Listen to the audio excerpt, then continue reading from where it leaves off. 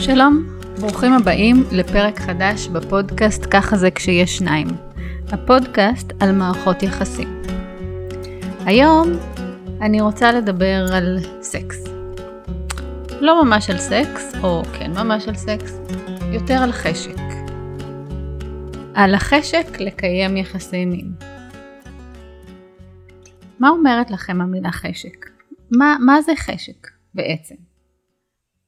חשק הרי קיים לא רק בהקשר למיניות. חשק זה מה בא לי, מה אני רוצה, מה מתחשק לי.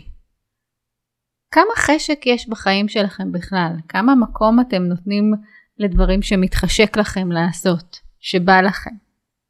האם אתם יודעים בכלל מה בא לכם? תעצרו שנייה, תחשבו עם עצמכם, מה בא לי עכשיו? בין אם זה אפשרי ובין אם לא, אבל שנייה תקשיבו לקול הזה. הקול הזה הוא קול מאוד משמעותי, הוא קול שקיים אצלנו כשאנחנו ילדים, המקום היצרי הזה שמתוכו אנחנו חווים את התשוקה ואת החשק גם את ההנאה בעצם. אז זה קצת על חשק באופן כללי. ומה זה חשק מיני? חשק מיני זה אנרגיה חיובית, איזשהו רצון, איזושהי הנאה, לגירוי מיני, שיהיה לי נעים מבחינה מינית. הוא מתחבר אצלנו עם להט, הוא יכול להיות חשק להנאה מינית של אדם עם עצמו, וזה יכול להיות באינטראקציה עם בן אדם אחר. אם זה מתרחש בתוך אינטראקציה עם בן אדם אחר, בתוך קשר זוגי, אז זה נותן תוקף לקשר. זה חלק מהחיות של הקשר במערכות יחסים זוגיות. ואז בתוך המערכת היחסים הזוגית הזאת, קיום יחסי מין, חשק, הרי חשק אומר שאני חושקת באדם השני, והאדם השני מרגיש נחשק, כשחושקים בי אני מרגישה נחשקת, זה נותן תוקף לקשר בינינו, לאינטימיות בינינו. אנשים שאין להם בכלל חשק, לפעמים מתארים את החיים כחיים בלי טעם. שוב, לא רק חשק מיני, אלא חשק בכלל. ולפעמים במקומות האלה אנחנו ננסה לזהות אם היה פעם חשק, והוא איננו, מה קרה. החשק שלנו מושפע מהגנטיקה שלנו, מאיך אנחנו חווים את העולם בכלל, במידה והייתה טראומה אז הוא מושפע גם מטראומה, החשק מושפע לאורך החיים, זה תלוי בתקופה בחיים שאנחנו נמצאים, כשקשר הוא חדש אז הוא מרגש ואז יש בו המון חשק, כל דבר הוא חדשני, הוא מעניין, הוא מרתק.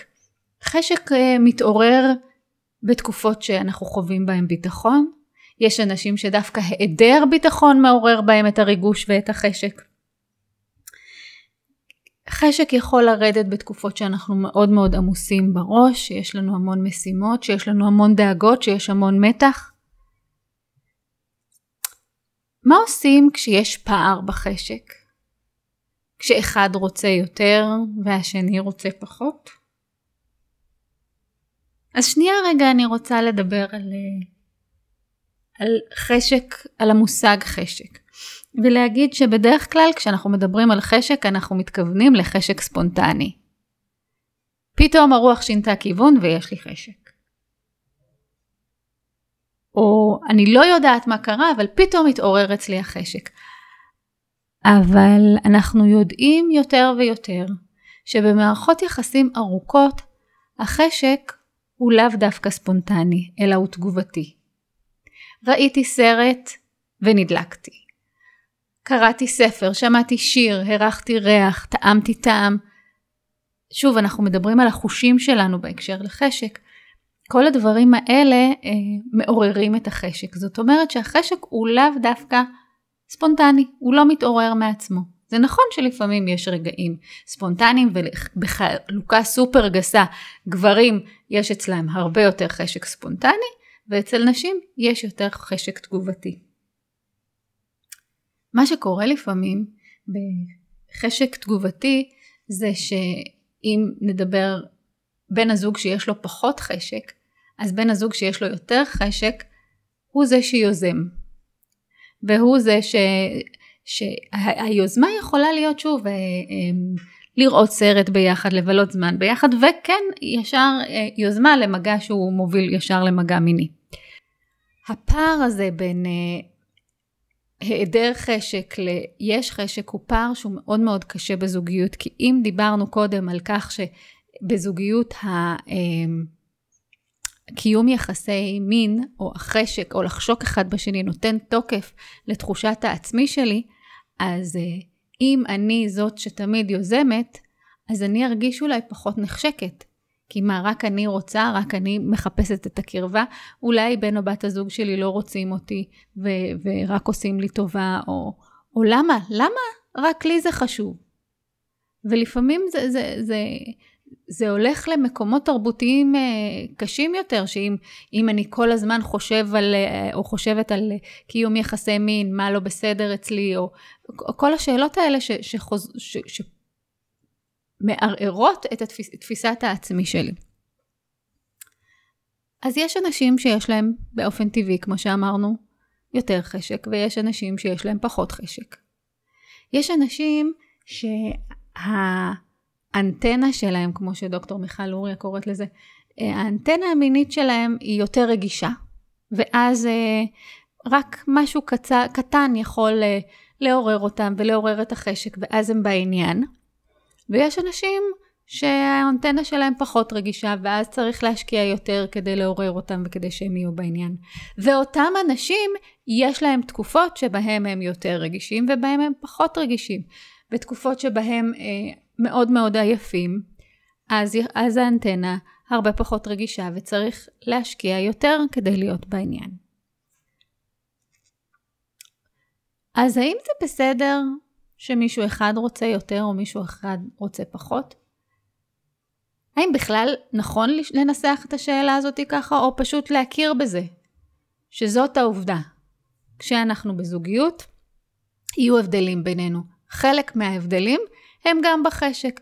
כמו שמישהו ירצה לשתות קפה בבוקר והשני פחות ירצה, או מישהו ירצה לצאת לסרט והשני פחות יתחשק לו באותה תקופה, זה לא אומר בהכרח משהו על הקשר. אנחנו קוראים בזה משמעויות. ואם אנחנו נרד לרזולוציה יותר עמוקה, אז כן, יש תקופות שבהם כעסים או תחושה של מרחק בינינו, יגרמו לכך שיהיה פחות חשק, ויהיה פחות רצון להתקרב. הרבה פעמים אני שומעת בקליניקה אנשים שמדברים על זה שהדרך שלו, הרבה פעמים זה נשים פשוט. שמעתי גם גברים שאומרים את זה, אבל לרוב זה נשים יותר שאומרות שהיה לנו ויכוח ורבנו, ואז הוא רוצה שנקיים יחסי מין. מה הוא חושב לעצמו? איך זה יקרה? ולפעמים בן הזוג שיוזם את הקרבה המינית, זו הדרך שלו לייצר את ההשלמה. וצריך להבין שלשני לוקח זמן. עכשיו, אם אין חשק לאחד, האם מוטיבציה לעשות כיף לשני זה מספיק סיבה לקיים יחסי מין? האם הרצון שיהיה לא טוב זה מספיק מוטיבציה להיכנס לאינטראקציה מינית? לפעמים אומרים לא. אומרים אם רק אתה מקיים יחסי מין איתה כדי שיהיה שקט בבית, זה לא סיבה מספיק טובה. או בן הזוג יכול להיעלב מזה שהיא רוצה לקיים איתו יחסי מין כדי שהוא פחות יזעף, או פחות יכעס, או שהם ירגישו יותר קרובים. אבל האם זה לא לגיטימי לרצות בטובת בן או בת הזוג, שיהיה להם נעים, שיהיה להם כיף? נקודה למחשבה.